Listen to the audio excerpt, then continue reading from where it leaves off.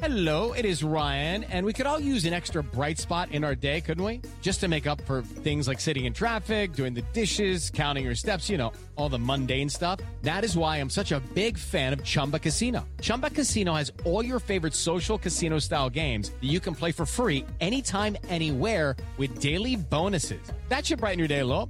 Actually, a lot. So sign up now at ChumbaCasino.com. That's ChumbaCasino.com. No purchase necessary. VGW Group. Void where prohibited by law. See terms and conditions. 18+. Today is January 19th, and you are listening to Transport Topics. I'm Hadley Boyd. How can carriers cut down on all of the different technologies they employ to run an efficient operation? What can be done to streamline fleet management practices?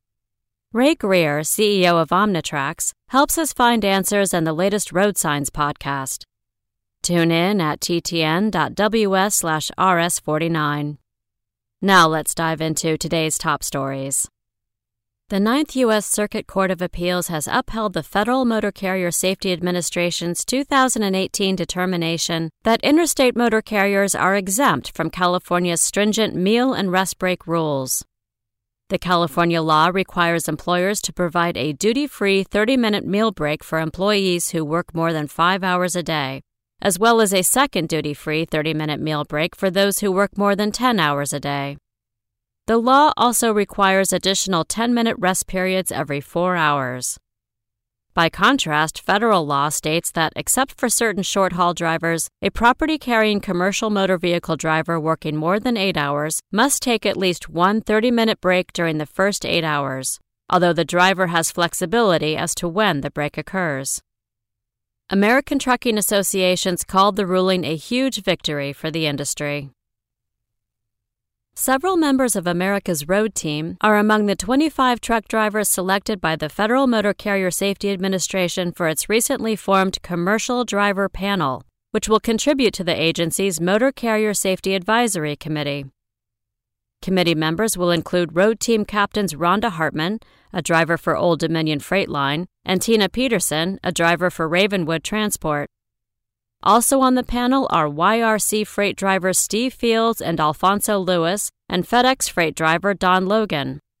Todd Spencer, president of the Owner-Operator Independent Drivers Association, will serve as chairman of the panel. MCSAC advises FMCSA leaders on motor carrier safety programs and regulations. MCSAC's members represent safety enforcement officers, labor groups, and trucking leaders.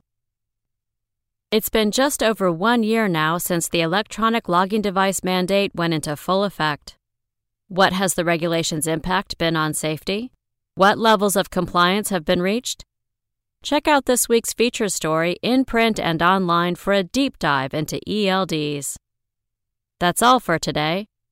Remember, for all the latest trucking and transportation news, go to the experts at ttnews.com. Lucky Land Casino, asking people, what's the weirdest place you've gotten lucky? Lucky? In line at the deli, I guess? Aha, in my dentist's office.